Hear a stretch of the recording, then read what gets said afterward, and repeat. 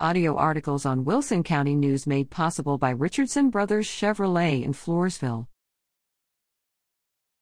Missing Stockdale teenager found, reunited with family. The Hastings family in Stockdale is happy to have their son, Zeth Hastings, home, after the teen went missing Easter Sunday. He was located last Wednesday after several days of searching, and was reunited with his family. Zeth, 15 years old, left the family home in the 700 block of School Street in Stockdale on the evening of April 17. He left a letter, according to his parents, Tabitha and Rory Hastings. He was reported missing to the Wilson County Sheriff's Office, and the Hastings family shared their concerns on social media, as well inviting community members to help locate the Stockdale High School freshman.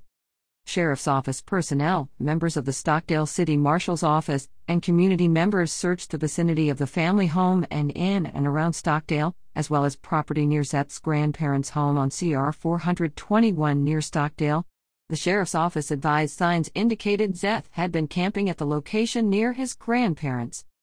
He was reported to be well and unharmed when he was found.